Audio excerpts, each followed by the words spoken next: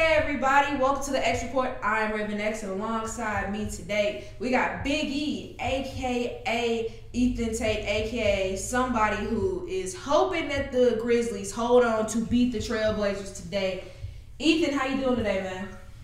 I'm good, and I'm definitely hoping they hold on because we need all the positioning in the playoffs we can get. You're not lying. As of right now, it's 55-44, 52 seconds left going in the second quarter. We got a pretty cool show for you guys today. We are just a few days away from the draft, so we're going to look at some of the latest draft news and rumors, say what we believe, don't believe. We're going to look at the NBA, which has a lot of other stuff going on, such as the playoff picture is beginning to take shape. Are we really buying into the Knicks? Would the 2011-2012 Bulls really have won a championship if D Rose would have stayed healthy? And then we're going to close it out deciding who is the real MVP. But before we close out, before we get started, please should check out that export.net. I repeat, the export.net for exclusive sports content written by yours truly and fellow export writers. Previous episodes of our lovely podcast and our YouTube channel entitled The X Report. So, like I said, we're going to start off the NFL discussion with the NFL draft, which is just a few days away. And one of the toughest quarterbacks to mock is Justin Fields. Now, at the end of the season, he was seen as definitely one of the top quarterback prospects of the class, but it seems as the process goes on, his stock seems to fall for one reason or another. And this week, another reason why his stock may be falling is that he recently revealed to teams that he is managing his epilepsy disorder. On the one hand, he says it is managing, and he's hoping, like most of his family members, that he grows out of it because it has not necessarily affected him on the football field, but it is still something to keep track of. So, Ethan, do you think that his epilepsy disorder is going to be something that causes Justin Fields to fall in the draft, and if so, how far? I don't necessarily think that it's going to cause him to fall because he hasn't shown any signs of it affecting him right now. I think that it is a cause for concern for some teams because it's like, they might not want to put the future of their franchise in the hands of someone that has a major disorder like epilepsy. But I don't necessarily think that his stock is going to fall drastically, especially because of that. I think the only reason his stock is falling is because, in my personal opinion, it's because a lot of people are buying hype into these quarterbacks that are the hot topic right now, like a Zach Wilson. Like, he's going to probably get drafted second overall, but he's the second best quarterback. In my opinion, the second best quarterback in my personal opinion, it's between Justin Fields or Mac Jones. But I think that because of Zach Wilson's pro day and because of some of the tools that he would potentially bring, as in from an athleticism standpoint, that's what I think is going to make making him a hot topic. The same thing kind of with Trey Lance. Like, in my opinion, I know a lot of people were saying, well, Carson Wentz, he went to the same schools and he was a top pick, but this guy isn't Carson Wentz. We don't know what he's going to translate to on the field. And these guys are playing lesser competition. Out of all of the quarterbacks, in my opinion, like, the only ones I would put stock into is Trevor Lawrence, Mac Jones, and Justin Fields because they played some of the best competition there was in college football. But I don't necessarily think his stock is going to drop because of it. It's just going to have a higher risk of concern for some teams than for most teams. Yeah, I think that, honestly, I think the only reason why he would fall too much is if teams were just looking for an excuse not to pick him. Like, for example, like fringe quarterback teams that don't necessarily need a quarterback but could still be looking in that direction. Case in point, the Lions, they're a team that could potentially be looking at a quarterback. The Falcons are another team that could potentially look at a quarterback. But truthfully, I don't see him making it out of the top 10. I still think he's a top 10 player just for the same reason you said. I mean, I still feel like he's the second best quarterback of this class. And I feel like even though Mac Jones is a bit more consistent, but he doesn't have the explosiveness as a Justin Fields. He doesn't have the tenacity as a Justin Fields. And especially if he's able to keep his epilepsy in order, I don't really see it being a cause for concern. But all right, so speaking of quarterback needy teams, let's talk about the New England Patriots. And an image has been floating around the internet a bit, and it came from the Packers organization. On the sheet, it it essentially is a trade where the Patriots would receive quarterback Jordan Love, aka the Packers' first round pick from last year, the 29th overall pick, and a fourth rounder, and then the Packers would receive the 15th overall pick. Now, do you think that that would be a good move for the Patriots, or do you think that they should look at a younger player or a rookie, as far as a rookie, for a quarterback? I think it could potentially be a good move because Jordan Love has a year of experience learning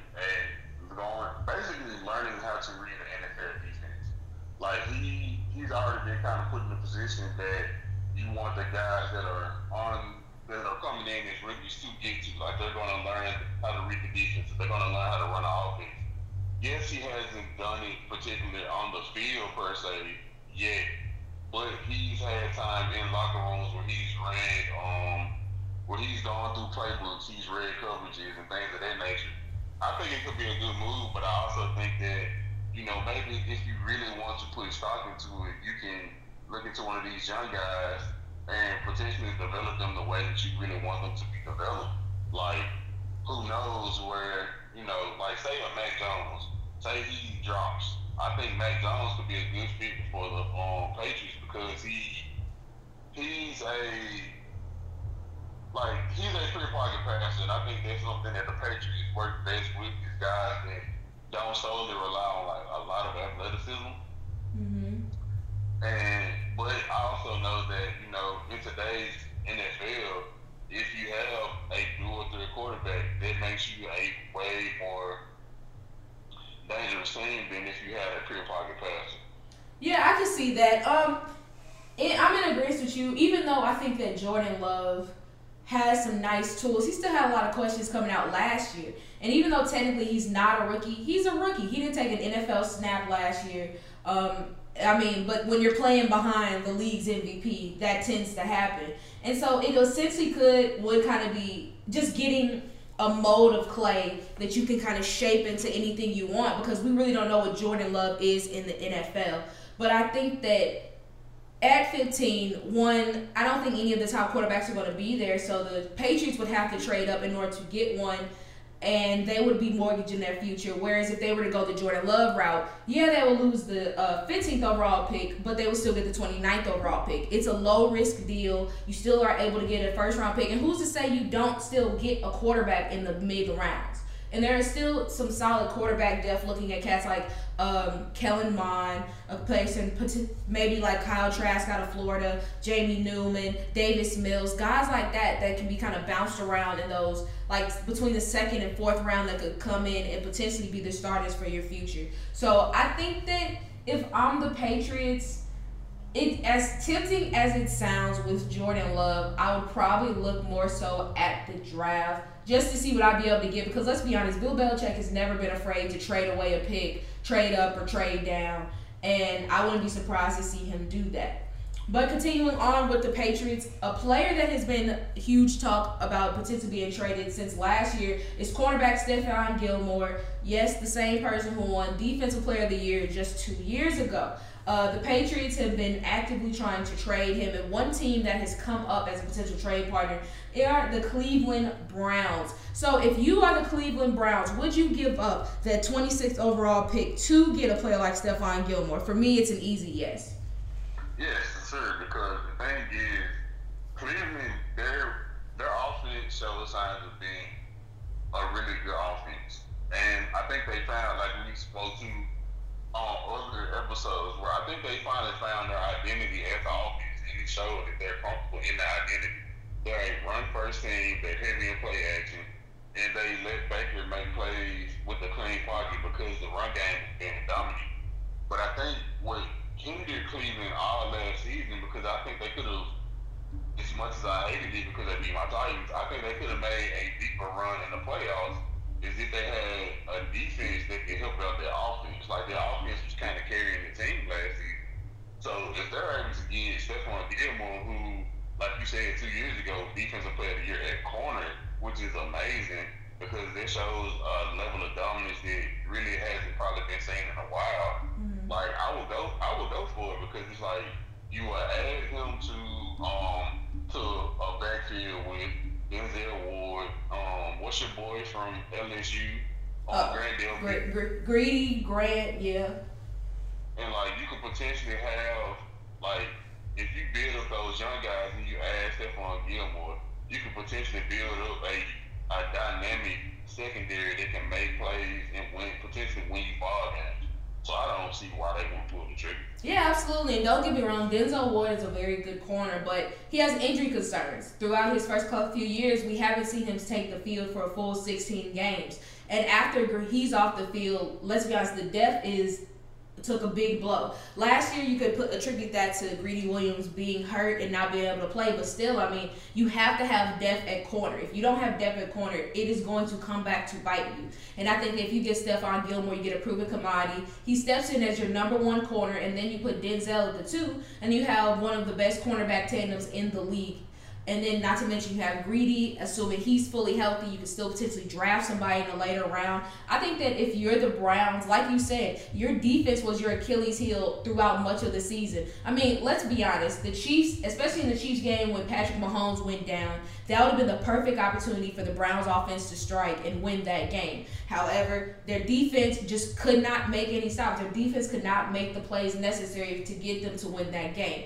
And so I think that by improving their defense, it helps them go a long way because they've already made some really solid moves in terms of free agency. I mean, I love the John Johnson selection. Jadeveon Clowney, if he is healthy, I think can be a really nice piece. And then you still have the draft, well, the rest of the draft, even if you do trade that 26 overall pick. So if I'm the Browns, I would do it with the quickness.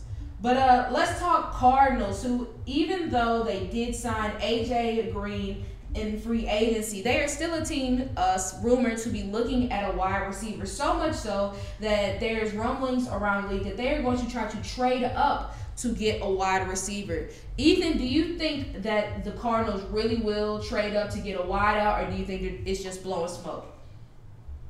I think they might look into it seriously because, like, they have DeAndre Hopkins. They have Derek Fitzgerald retired. I'm so sorry, but they have Christian Kirk. Like they have some pieces that you can build around. But this is the thing, like they don't have it because I don't know if Christian Kirk can be a true number 2 wide receiver. Right. Because we know that DeAndre Hopkins is a pure number 1. But if you're able to draft, like let's say you can come up into the draft and you can draft Rashad Bateman from Minnesota. And he can step in to be a number 2 wide receiver. Why not?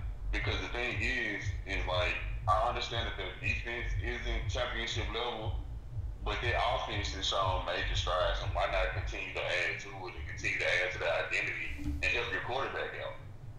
I think that it depends who they like. I think that if you're looking at Devontae Smith or Jalen Waddle, not to, spoil my mock draft, but I could see at least one of them kind of slipping into the 16 range. I could see them being available at that point just because so many other teams have different needs. And if they want to get a receiver, it would be a bit of a luxury. So I don't necessarily think they would have to trade up to get one of those cats. But in terms of the Cardinals, it would make a lot of sense to get another wide receiver. A.J. Green is another guy, like I was just saying with Jadeveon Clowney. If he's healthy, you're getting a quality guy. You're getting a veteran guy who, at his prime, in his best years, he was at worst maybe a top 7 wide receiver. He's that good. However, injuries have just ran through him so much that it's hard to really gauge how good he can be. Christian Kirk, he's a good receiver, but he works better in the slot. So it's always good to kind of have that insurance policy or just somebody else who as a pass catcher can be reliable. Not asking them to be Larry Fitzgerald because there's only one Larry Legend, but still just being able to have somebody who you can trust to make those plays. I think that would be a good idea. Would I trade up for one? No, because I feel like there's enough depth to where they can find one in the second round potentially and be able to get a good guy. I just looking at their roster, it's hard for me to fathom them prioritizing anything other than corner right now because as of right now, your top corners are Byron Murphy, who is solid, but he's better in the slot, Dre Kirkpatrick, and Malcolm Butler. I don't think anybody would be that comfortable with that cornerback group. Yeah, because Dre Kirkpatrick is out of his prime. And even in his prime, he wasn't that good. I think he just benefited from the rest of the Bengals defense being good because that was with Geno, Carlos Dunlap, Vontaze Burfict. Even though he was a dirty player, he was good, and then he just came in and did the cleanup.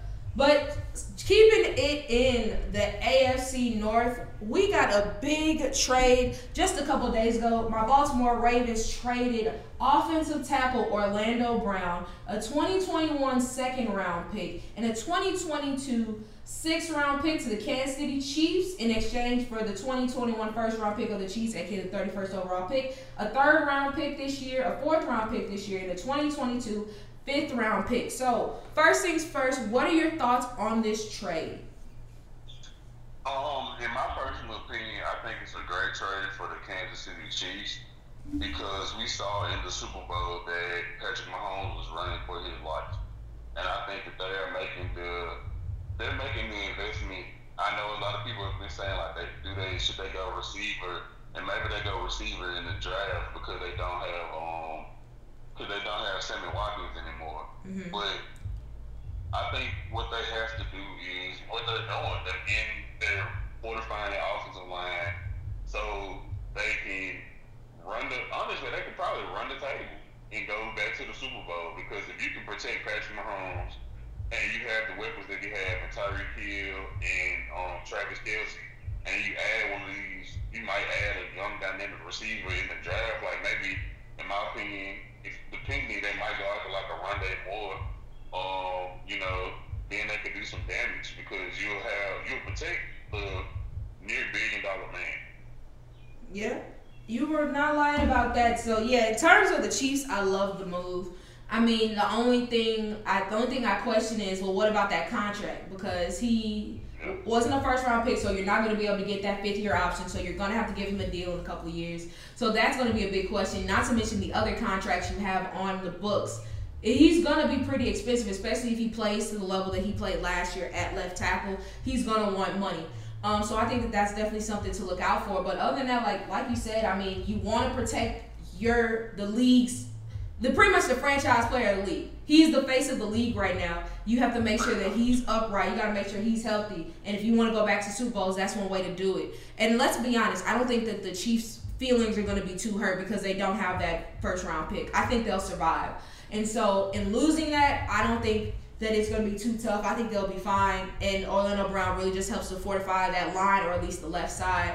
In terms of Baltimore, I knew this trade was coming, and I'm happy we traded him. If not for any reason, but at least we know what our draft pick is. I'd rather trade him before the draft as opposed to during the draft, and then we have less time to prepare. But on the other hand, I just don't understand trading him to the best team in the conference and arguably the best team in the league.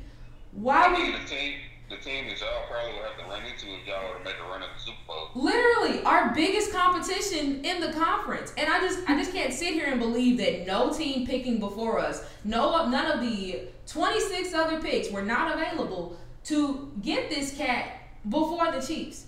And then I know there were teams like Washington who wanted to make a play at him, but him needing a contract soon, and then also giving up the 19th overall pick kind of turned them away, which I can understand. But still, like, there's just so many teams that need an offensive lineman, and we couldn't have gotten that from anybody. We couldn't get them to anybody but the Chiefs. So I don't love that, but I do like the extra pick. So as what usually happens when teams have multiple first-round picks, questions come about trading up. So since Baltimore now holds the 27th and 31st overall pick, do you think that Baltimore will be trading up to get a wide receiver? Being completely honest, if I were them, I would. Like, I know that they just traded a key piece on the offensive line in Orlando Brown. Mm-hmm. But the thing is Lamar Jackson needs weapons on the outside, and I think that, like, Hollywood Brown, he's a great receiver, but in my opinion, he isn't a number one wide receiver. He will be somebody that will make a good second option, maybe third. And if I were them, I would trade him to look for a number one guy, because maybe you could potentially find a offensive lineman in the later rounds to replace Orlando Brown. But in this year's draft, it's a lot of top guys that's a receiver. Yeah. I'm sorry, go ahead. I'm sorry, go ahead. I was just gonna say I would make a move. Yeah, it makes like it just depends who we would get. Like if Jamar Chase, if I didn't think Jamar Chase was going top five, I'd be like bang the table, get this dude, go. But for a cat like Jalen Waddle or Devontae Smith, would I mortgage a lot to get them? No. And I think that by 27, there's still solid options, whether that be a Rashad Bateman out of Minnesota, Terrace Marshall out of LSU. Like, cats like that, I would really like to get. And then, like you said, and that we need to fill that right tackle spot. Now, I know we brought in Alejandro Villanueva and Dennis Kelly, who was just with the Titans last year, which I wouldn't be surprised if we just get a veteran that year and then go from there.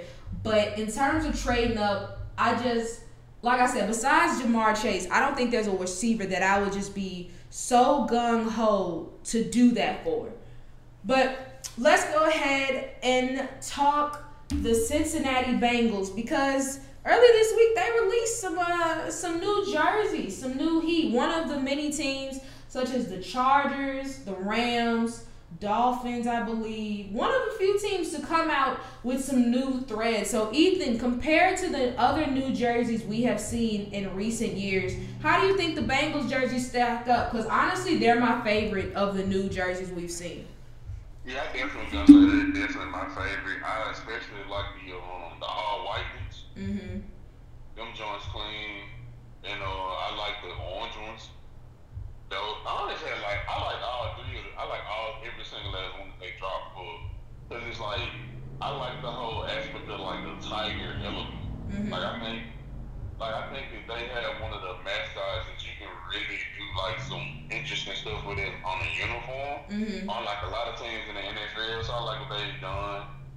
And I think that I'm gonna agree with you. I think they're definitely like, if they aren't number one, they're definitely like second or third as far as new uniform that's been released. Yeah, no, they look really good. Like, black and orange is already a dope jersey combination, but how they did it, it looks good. Their old jerseys, they weren't necessarily terrible, but I think they look a lot better now than they did. But all right, so what goes on jerseys? Well, of course, numbers. And the NFL has finally decided to loosen the reins on jersey numbers after the Chiefs' proposal. So, court players will now, skill position players will be able to have a wider range of numbers that they can wear. Everybody's happy about it, especially the ones who potentially want to go back to college numbers. As far as I know, the only player I know who said they were going to do it for sure is safety C.J. Gardner-Johnson for the Saints. He's going back to his old college number. But with everything in life, there are some strings attached. So first things first, if a player does decide to change their number, they will have to buy their existing jersey inventory if they want to get a change. For players like Dalvin Cook, it can get pretty pricey. If he wanted to go from 33 to 4, like he wore at Florida State, it would cost $1.5 million. So it is not going to be cheap. So on the one hand, would you say it is worth buying your inventory to wear your old jersey? I don't, because at the end of it, it's 1 year. And the thing is what you really honestly can do is you can set up an arrangement with the guys on your team, like, hey, I'm getting this number, don't try it. And when the rookies get drafted, set up a situation where they know, hey, I'm getting this number, don't try to get it. Because paying $1.5 million just to change that number. I know it's been situations where guys have paid people for a number, mm-hmm. and I know that they have been pricey, but it's different if you changing teams and you pay a guy to get a number. Mm-hmm. But it's if you buying the whole jersey inventory, you might as well just wait a year. Yeah, because what are you gonna do with all those jerseys? You can't really do, especially if everybody knows you're changing your jersey. All those jerseys are gonna do is just sit there unless you're trying to sell them, but you're not gonna get much from them because it's not your number no more. No. So yeah, no. In terms of that, I think I texted you. I was like, if I'm a really popular player, I wouldn't do it just because why am I giving up a chunk of my contract, especially a young player like on a rookie deal? Why am I giving a chunk of my contract for that? If I'm established and I don't care, that's one thing. But for the young cats, it's not worth it because even Justin Jefferson was saying he was going to. I'm sorry, yeah, go ahead, man. I was just about to say Justin Jefferson. Yeah, he said he's sticking with 18. He said he's going to leave 2 where it's at, which is understandable. And it's just, I don't know, like, it's cool. It's a cool proposition, but of course the strings attached is just make it frustrating. But you want to know who doesn't like it? Old man Brady, who took to Instagram and said, good luck trying to block the right people now. Going to make for a lot of bad football. He also said this of the relaxed jersey rules. Why have numbers? Just have colored jerseys. Why not wear the same number? Dumb. And he added the NFL and the NFL Players Association. Personally, I don't think it's that big of a deal. But do you think that it will make for bad football? No. How is it going to make for bad football when guys came into the game from college where they wore the exact same numbers that they're going to be trying to wear now? Like, they're all going to have different colored jerseys. How is it going to affect who you block if the guy that you're trying to block, he's wearing 79 instead of 90? Like, it makes no difference. Or how is it going to make a difference if you cover somebody that's wearing number 6 instead of number 10 in the case of DeAndre Hopkins? Right. Like, you still going to be able to play football. I think the thing of, and it's also, like, this is one of those things that can legit make the NFL fun. Because, you know, players are, like, if you think about it, like, take, for instance, all of the major great running backs in college football, they had single-digit numbers. Derrick Henry had number 2. Dalvin Cook had number 4. Christian McCaffrey, there's a number of guys that had number 5. And it's a way that you can, like, keep people interested in those players because they still had the same number that they had in college potential. Yeah. So, I think, for one, Brady's, like, in my personal opinion, that's hypocritical to say because, like, one of the biggest things for Brady is he's known as number 12. Like, his brand name is TB12. So if you were to go and take numbers off the jersey, you would be taking away from your brand that you built over the years. Right.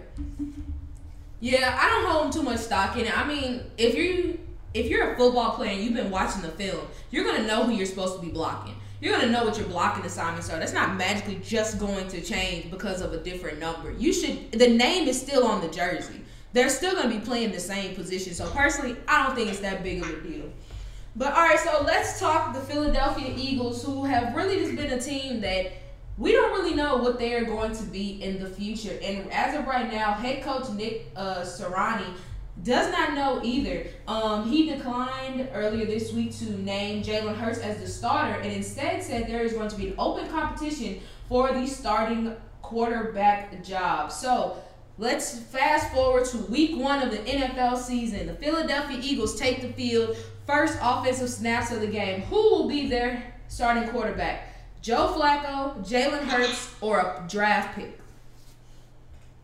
In my opinion, if they don't draft anybody, it's going to be Jalen Hurts. Because, being honest, Joe Flacco is older. He was never mobile. And he's past his prime. Mm-hmm. In today's NFL, you need guys that are mobile. Like, you need guys that can maneuver around the pocket, especially with these athletic freaks that are defensive ends and defensive linemen. So it's like, would you really want a statue being back there unless you have a great offensive line? Which they don't. And the thing is they don't have one. So unless they draft someone, my personal opinion, it would definitely be Jalen Hurts as the starter.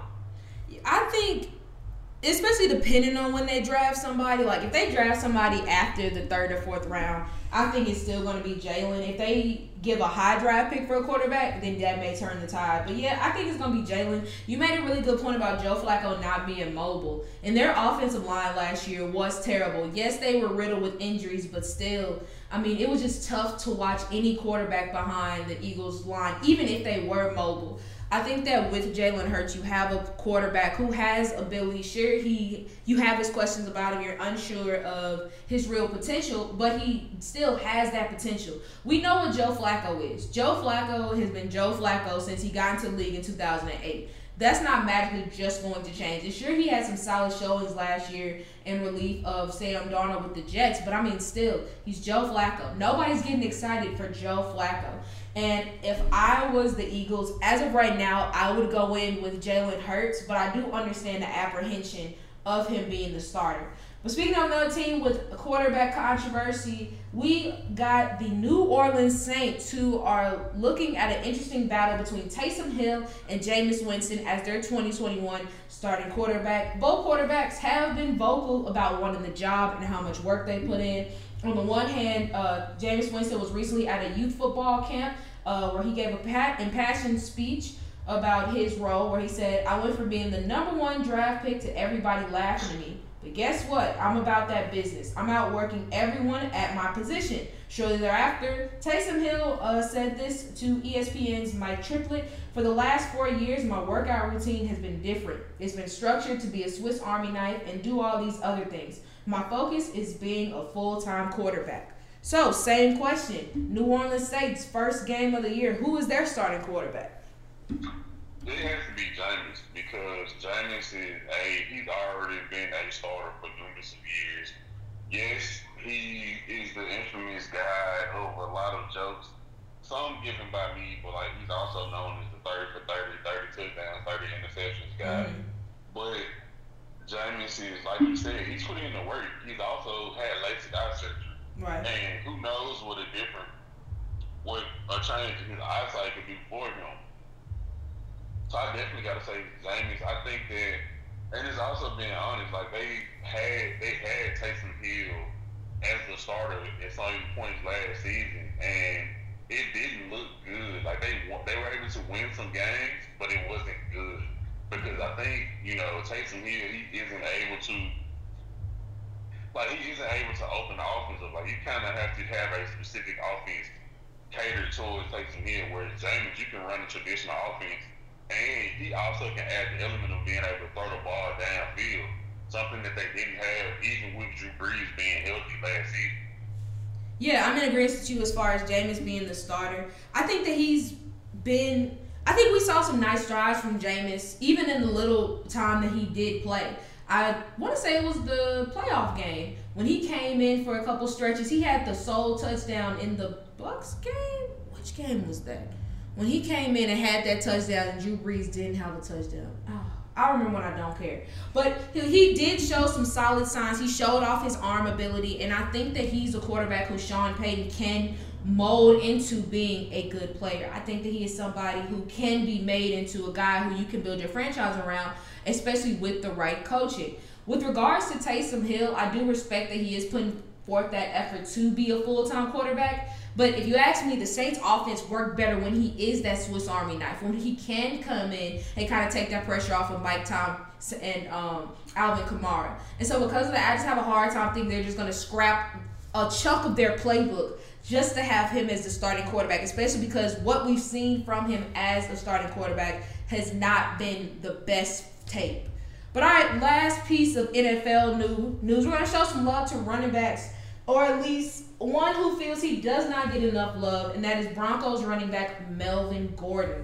To which he said in a recent interview, "I just want to be the best back, but I get overlooked a lot, and I am sick of it." So, do you think that we are overlooking Melvin Gordon when we think of the top, let's say, 10 running backs in the league? I say no. No, I say no, because the thing is, has his production shown him as a top 10 running back? Mm-hmm. Like, he, in my opinion, he is a good back. Like, he's not a scrub, but you can't just, like, in a game like football, stats are the driving factor. Well, honestly, in sports period, stats are the driving factor, and Melvin Gordon's stats don't put him into that realm. Like, would you put Melvin Gordon in the realm of Derrick Henry, Dalvin Cook, Saquon Barkley when healthy, Christian McCaffrey when healthy, Ezekiel Elliott when healthy, and his O-line is healthy? No, I would put him, like, I would say in my personal opinion, Melvin Gordon is probably like around the top 15, top 20, but definitely not top 10. Yeah, I agree with you there. I don't see him as being that. I think he's a good running back, but in terms of being one of the league's best, I don't really see it. Because, I mean, you could make an argument of, is he the best running back in his division? I would take Josh Jacobs over Melvin Gordon. Hell, there's even an argument for Austin Eckler just because of his versatility. And then Clyde Edwards-Helaire showed some nice things too, whereas with Melvin Gordon, he's kind of just one note. He's a bruising back, but that's really it. But he's not a bruising back like Derrick Henry, who's just running through everybody and just going to town. He's not a bruising back like the other guys that we've seen that just been that dominant. He is a fine running back, but he's not a running back who everybody would just stop what they're doing to see what he's doing. You know what I'm saying? Nobody's really keeping track of him like we've seen with other backs. And not to say that he's not good, it's just I don't really see him on par as some of the other guys in the league. Because let's be honest, if he was, I don't see him leaving the Chargers. I don't see them being willing to move on from him, but they have done so. And not to say it's correlating a whole bunch of wins, but they did a fine job. But all right, let's go ahead and talk some NBA. Starting with Ethan, what are your top 3 takeaways from this past week's action? Top 3 takeaways. Number 3, it is weird because the New York Knicks are winning basketball games. And it's weird to see. I'm happy for the Knicks. They've had a lot of turmoil and bad times in their franchise, and for them to be in a position that they're in, I think it's dope. Number 2, the return of injured stars. We had Anthony Davis return. We also had Jaren Jackson Jr. return, and Jaren. They both added sparks to their teams. Anthony Davis, he still had a lot of rest. Like, he didn't play that much, but Jaren added some real spark to the games that he played in so far. And number 1, being honest, this MVP race is starting to look like a toss-up. In my personal opinion.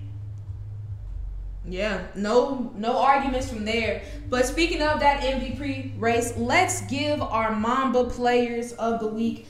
Out the East for me, I'm going Julius Randle. I mean, you talked about the Knicks, them being able to win games. Well, Julius Randle has been a really big catalyst for that, especially this most recent week of action. I think that he's really finally showing that potential that got him drafted 7th overall in the 2013 draft. I mean, just look at the games he's had, 31 and 10 against the Raptors, dropped 40 and 11 against the Hawks in a big game. The team has really just rallied around him and just made him the focal point of their team, and it's really benefiting them because they are currently, if the playoffs are today, they are a top 5 seed. So I'm going Julius Randle.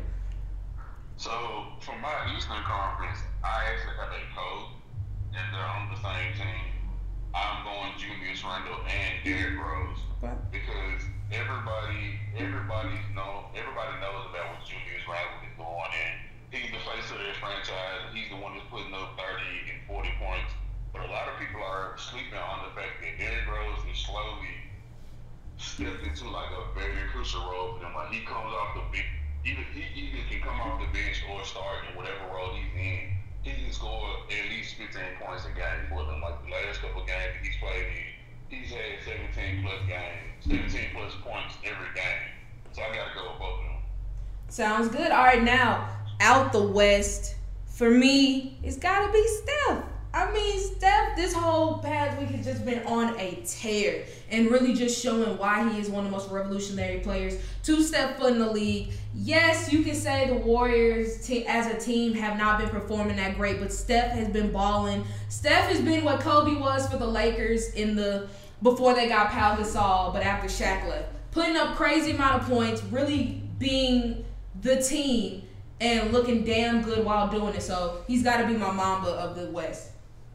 Yeah, I gotta go Steph too because he's doing, like you said, he's doing what Kobe did. But honestly, what he's doing is more resembling of what Allen Iverson did when he led them to the finals, where basically he legit had to score 30, 40, 50 points a game just for them to win because the talent around him was so bad.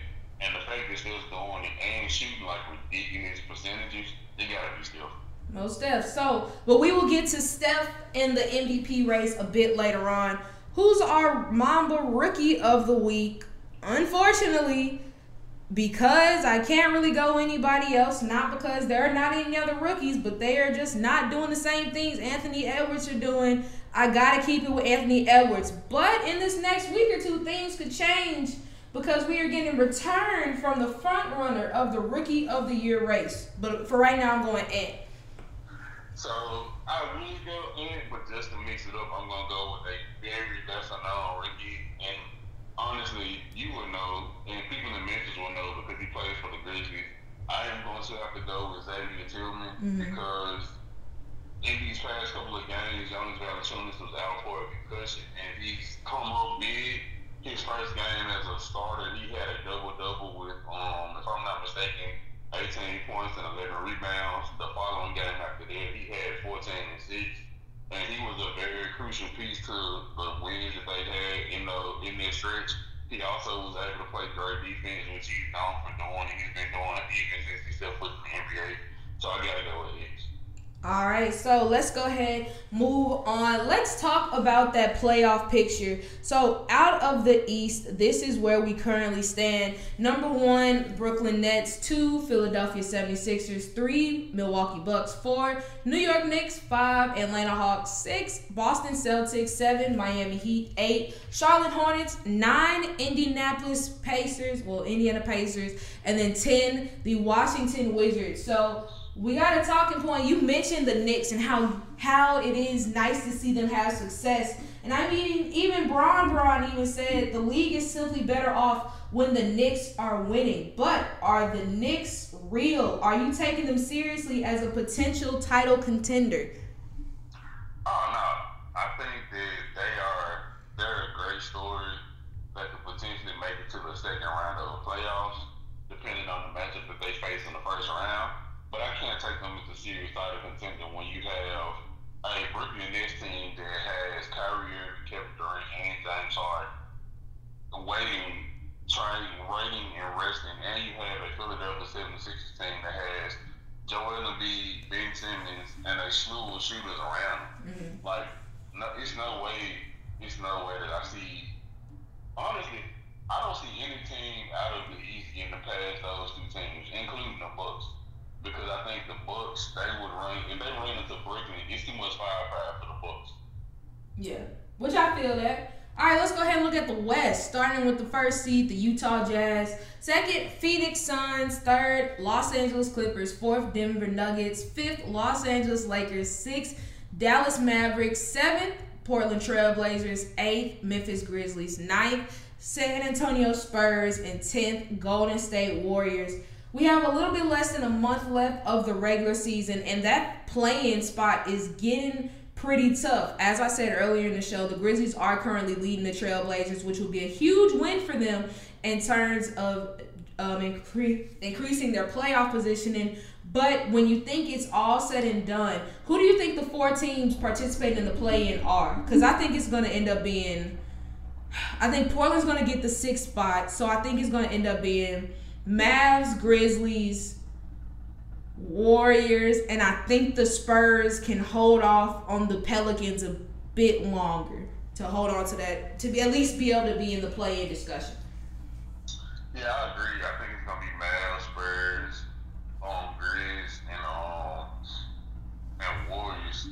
And the reason being, I'm sorry, but the Pelicans, they have a lot of talent, but they don't play winning basketball. And they make a lot of mistakes, i.e. one of them being they literally have one of the most unstoppable players in the game of basketball right now in Zion. And when he will legit score like 30 and 40, but when the game gets close, they will just stop giving him the ball. Which is always weird to me.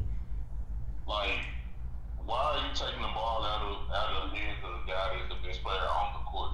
So I think that it's going to be those 4 teams, and honestly, if it's those 4 teams, I see it either being, as much as it pains me to say this, I see it either being the Mavericks or the Warriors that come out on top. Of those 4 teams, I think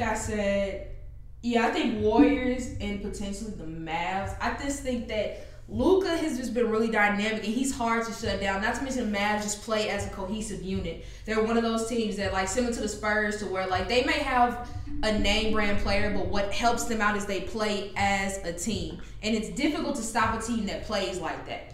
But you talked about the return of players and stars coming back. Well, a return that is a bit more shocking was LaMelo Ball, who was recently cleared to return to individual basketball activities. This comes after a few weeks ago being told that he would be out for the rest of the year with that broken wrist. So let's say LaMelo does come back and he does play at a solid level. Do you think that he regains the top spot for Rookie of the Year, or do you think that Anthony Edwards is able to hold on to it? I think LaMelo gonna get it just simply because LaMelo, out of all the rookies this season, LaMelo has been the most exciting. Like, he's the one that's garnered the most attention. Anthony Edwards has garnered attention more for dunking on you don't want to not be, and his personality.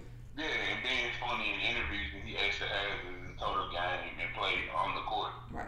So I feel like they would still give it to LaMelo just because, like, he's the trending hot topic in the NBA.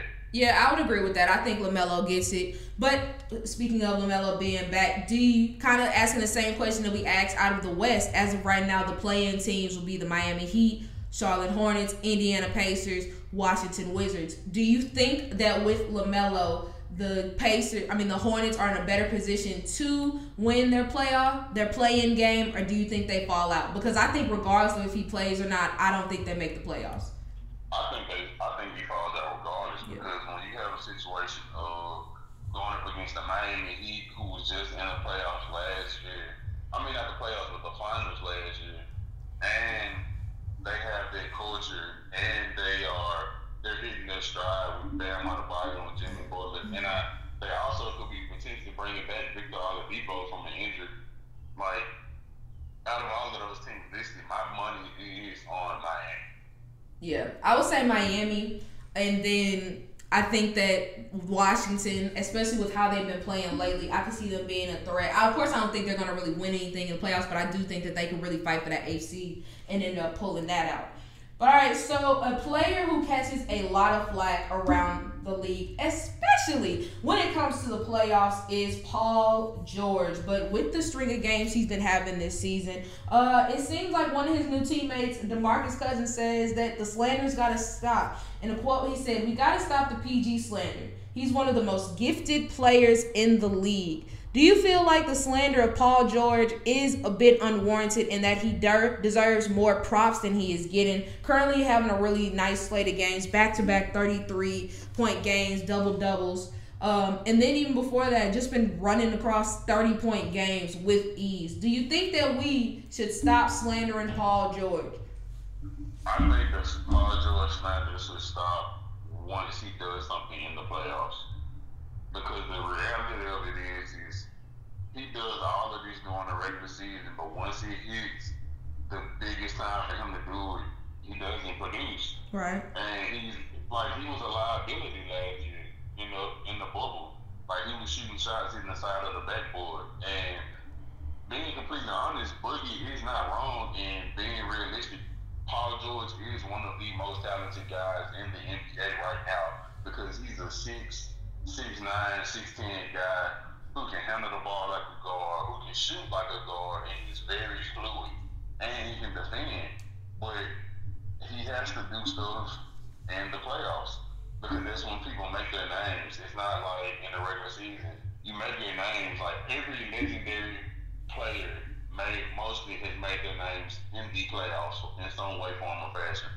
Yeah. And let's be honest, anybody can look good in the regular season. You got 82 games on a normal year. You have plenty of time to be able to look good, but when the games are under pressure, when the game really matters, that really determines your legacy. Case in point, James Harden. He's a tremendous player in the regular season, but that for the last, honestly, throughout much of his career, it has not really translated to the playoffs, which is why he catches a lot of flack. Same things with Ben Simmons. He catches a lot of flack for his playoff performances. So, and for a player like Paul George, who for a time, pretty much since he's been in the league, he's been one of those top players for his team, he has not been able to really turn that corner, and it's been frustrating because remember his year in OKC, he looked like a potential MVP candidate, but all that went out the window when the playoffs came, and he didn't do anything. So I think that's one of the frustrating things about Paul George. And if he wants to get his legacy solidified, he has to be able to get more consistent when it matters. But all right, one more piece before we get to some mini debates. Steve Kerr in a recent interview talked about untouchable players and said, how many players are truly untouchable in the NBA? LeBron, Steph, and Giannis. That's about it. Everybody is tradable.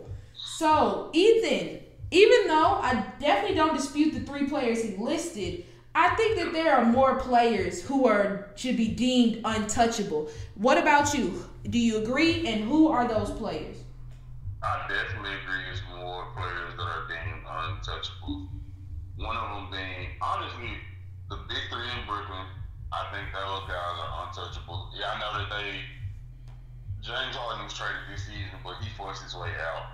But if James Harden were in a situation where he was happy and he was playing to his normal standard, he's not going nowhere. He's untouchable. I don't know if I call Kyrie untouchable. I think this season's version of Kyrie is untouchable because it's like he's been productive. He really hasn't been injured as much as he has been in the past. Yes, he's had a lot of things he said in the media and like taking personal days off and things like that, but I don't know. I wouldn't have touched him. Anthony Davis, in my opinion, would be untouchable. Right. Because like he's the future of the Lakers organization once LeBron retires, if he stays. Zion is untouchable. Ja is untouchable. I think that Jimmy Butler in Miami is untouchable. Maybe. I think Jimmy and Bam are untouchable. I wouldn't trade them. Dirty Dame, I think he's untouchable. Yeah, it's a lot of guys. I think people just get caught up in like the top names of the whole league and fail to realize that it's guys that are very crucial to organizations because it's like the Grizzlies aren't going to trade Ja Morant. He's their future.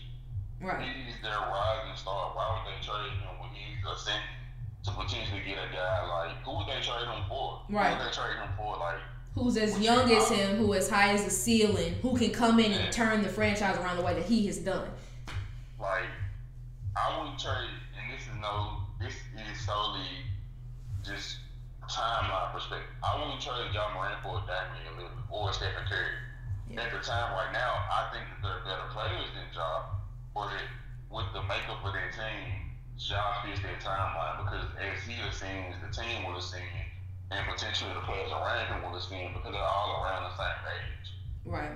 So yeah, I think that when we, like you said, when we think untouchable players, and plus Joel Embiid is another cat, I don't see the 76ers getting rid of him. So I think you really made a good point about like we think the top names, but we also have to remember like the importance of a player to an organization. Like even though they may not be considered like top 5 players in the league, also Luka's not getting traded either. And that's only Jokic. Exactly. So it's like they may not be like the top. When you think of the NBA, they might not be the top names, but for those teams, they are everything. So yeah, I think that I get what Steve Kerr was saying, but yeah, good luck. Go ahead and try to trade for AD right now if you're the Warriors. Let me know how that conversation goes for you. But all right, let's go ahead and get into some quick mini debates before we make our nightly game predictions. Starting with, is this the most unpure season of basketball? Fred VanVleet recently said in an interview that, I mean, to be honest, this is probably the most unpure year of basketball I've ever been a part of. To be honest, this year has been rough with regards to injuries, how rushed games are. Teams, case in point, like the Raptors, who can't even play in their home stadium, they're playing in Tampa. So a lot is really different. But would you agree that this is an unpure season? I guess by the term, the term unpure would have to be defined for me. But I will say like it's been completely different than any other basketball season in the history of the NBA. If that's what he means by unpure, then yes, it is. But I think just because of the circumstances of coronavirus and things that they have to do to take precautions, it is different, and it might be unpure. Like, having fans in the stands, and like they're slowly starting to integrate fans into the stands now. But you have to make that precaution to protect the players and the coaches and things of that nature. So if he means it's unpaired by being different, then yes. But if he means it's unpaired by something else, I don't know. And then I think that if we look at it like that perspective, I would say last year would be the most unpure because you're off for over a month, and then all of a sudden not every team is able to come back to go into the bubble. So I think that even though this year is definitely complicated, I think that last year, especially regarding the bubble, would be considered the most unpure if we're looking at it from the perspective of it being different and not the best for players. But I think that last year was definitely much more different than this year. Sure, you don't have fans in your home stadium, but at least you're in your home stadium, as opposed to everybody being in Florida and not every team being able to participate, which could cause a lot of hoopla there too. But all right, next piece of debate. Colin Cowherd says the Nets are not built to win championships. And in a recent clip from The Herd, his Fox Sports show, he said that Brooklyn is not a team that wins championships. I'm not gonna, recount the whole thing, but his main point was they are a pretty team. They look good, but they are not tough. Their top players routinely call out of games, or they're hurt. They lack that toughness that great teams have had in the past. He mentioned the Lakers. He mentioned the Bulls of the 90s. He mentioned the Warriors of the recent generation, LeBron James, players like that who are tough and pretty. And he said because the Nets are not a tough team, they will not win any championships. Do you agree or disagree with that?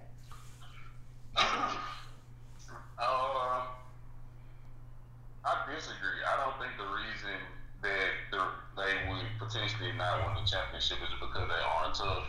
I think the reason they probably won't win the championship is because they were going to have issues getting chemistry. Like since the acquisition of James Harden, Kyrie Irving, and Kevin Durant, those three players have only played like 7 games together, where they all were on the court at the same time. And it's always been like this rotating shuffle of like 2 of them will play at the same time, or one will just solely play by himself.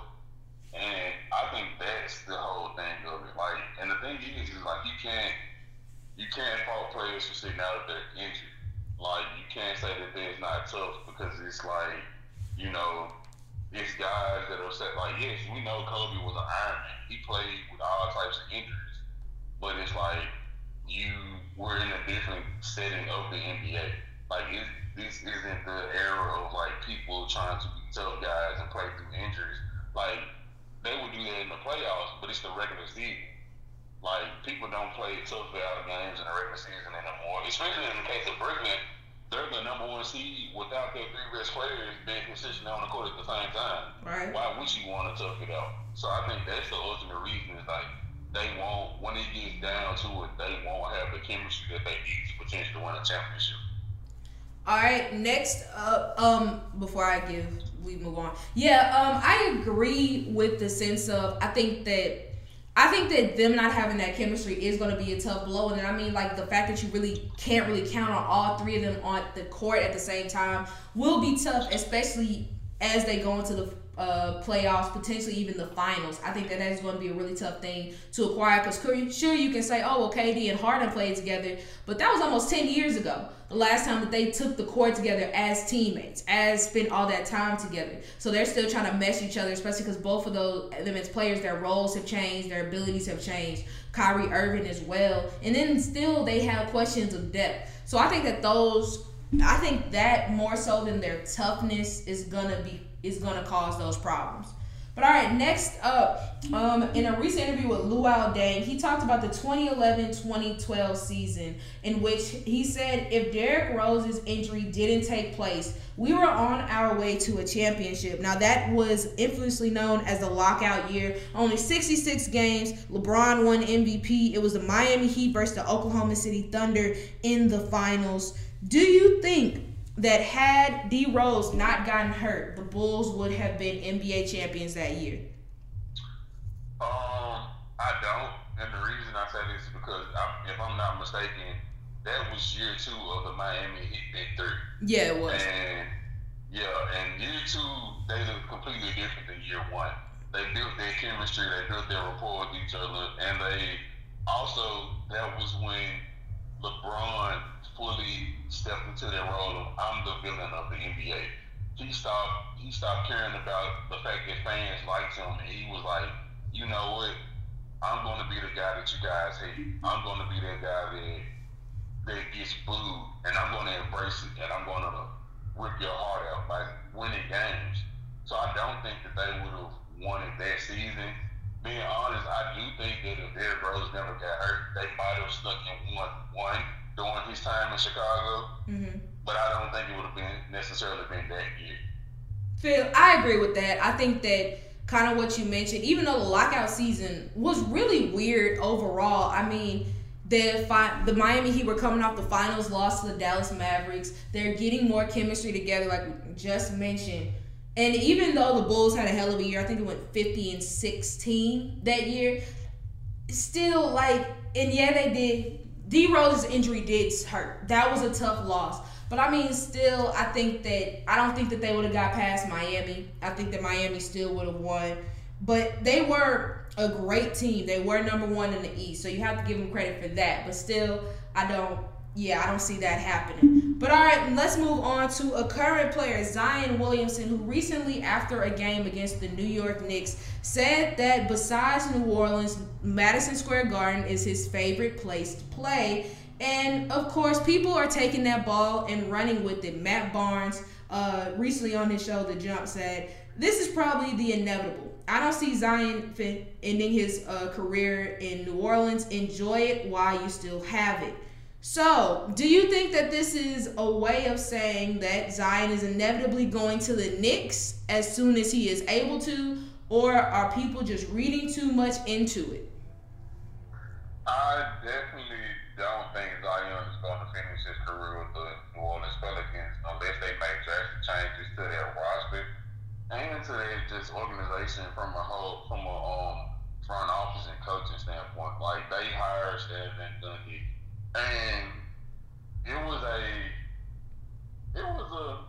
iffy hire. Yeah. Like, he hadn't been coaching for a while, and a lot of people thought that, maybe he could still run the team, but he hasn't shown the ability to be able to. I think he's too old school for these new school type of NBA players. And honestly, like I said, just the team around Zion, like, they have talent, but is all of their talent going to mesh well? Like, you have a guy, Brandon Ingram, who wants to be the top guy, and he's not. It's clearly Zion.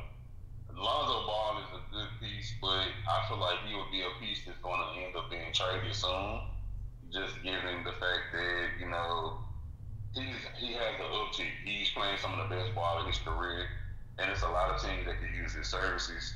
So I don't necessarily know if he does attempt to go to the Knicks, depending on the structure of the Knicks, will it work? Like, if he goes to let's say, hypothetically saying, if he was able to go to the Knicks right now, how would it look? Because Julius Randle is already there at the 4, yeah. Julius Randle plays the power forward position. Zion plays the power forward position. They're both undersized as far as height, but they're big, stocky dudes. Like, how would that work? Would you put Julius Randle at the 5 and have him play center at 6'9", and put Zion at power forward? Like, how would it work? I think that people, a lot of times, they read too much into, things that people are saying and just not taking it for face value. Like, if Zion likes playing in Madison Square Garden, he likes playing in Madison Square Garden.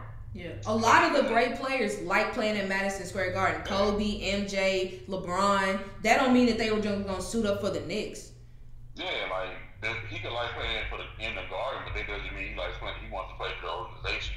Because this season is an anomaly where they're actually winning.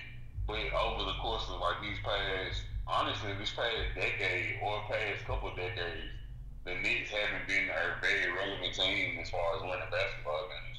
Not at all. But yeah, I'm in agreement with you. I think that I'll say the connection between him and the Knicks, I think, is overblown. But we've seen it in just about every player. They get frustrated with their situation. They see that no real progress is being made into making their team into a contender. Because a player can be as great as they want to be, but if their team isn't helping them win games, it's going to lead to frustration.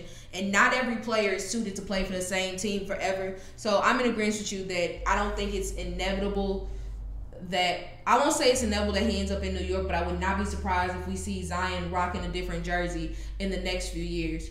But all right, last piece. Will the real NBA MVP stand up? Because Jokic was looking like the one. Embiid, he's trying to come back to reclaim his title because before he got healthy, he looked like the MVP. And now we got Steph Curry going crazy. So, as of right now, who is your league MVP? I gotta ride with my guy Joel Embiid, and the only reason I'm saying it is because the reason I go with Joel Embiid is typically they give the MVP award to the guy who has the best record out of the players. Yes, Nikola Jokic has been doing amazing things. Yes, Steph Curry has been doing amazing things. But Joel Embiid has the best record. Like, he has them fighting for the first seed in the Eastern Conference. And unless you were, like, unless you were to, like, try to look at it from, like, the Westbrook route when they gave it to him when he had the year of averaging a triple-double, then in my personal opinion, it has to go to Joel Embiid. Yeah, I'm in agreement with you too. I know we talked about it a bit when Embiid got back about if we felt like he would be able to come and reclaim MVP. And even though Jokic is doing amazing things, I would also go with I would definitely also go with Joel Embiid. I mean, it's unfortunate because when you look at MVP, it's more so about numbers as opposed to the true value to a team. Because we're talking who's the most valuable to their team, I'll go Steph. But if we're talking numbers and just their impact and like where their team is sitting, it would be Joel.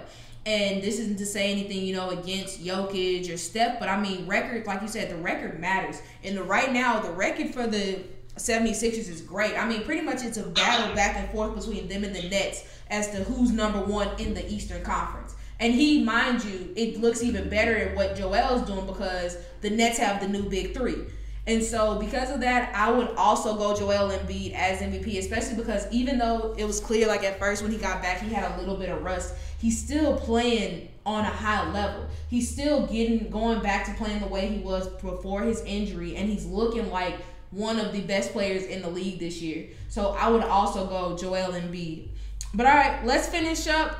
Gives our predictions for tonight, April 25th. So as a couple games have already been in progress, the Boston Celtics lost to the Hornets 125-104. The Nets beat Suns 128-119. Right now, the Grizzlies are leading the Trailblazers 105-94 with 5:43 left in the fourth. But let's talk about the games that are still yet to happen. The Cleveland Cavaliers versus the Washington Wizards. I got Wizards. I got Wizards. Milwaukee Bucks versus the Atlanta Hawks. I got Bucks, especially since Trae Young is still going to be out for the foreseeable future. I got Bucks. Sacramento Kings versus the Golden State Warriors. I got Warriors. I got Warriors. All right, Indiana Pacers versus the Orlando Magic. I got Pacers. I got Pacers. All right, and that is our show. Thank you guys so much for listening. As always, be sure to check out theexport.net. I repeat, theexport.net for exclusive sports content written by yours truly and fellow export writers. Previous episodes of our lovely podcast on our YouTube channel entitled The X Report. Also, football fans, particularly our draft fans, my final mock draft will be coming out sometime this week, either Wednesday or Thursday morning. It really just depends on how much I want to get done. I might wait a couple days to see if any more trades take place. But be on the lookout for that. Ethan, you got anything else you'd like to add before we close out this show? Go Grizz. Joel Embiid is the real MVP. And I'm looking forward to the draft. Go Titans. All right, so Titans on the clock, 22nd overall pick. Who do you want?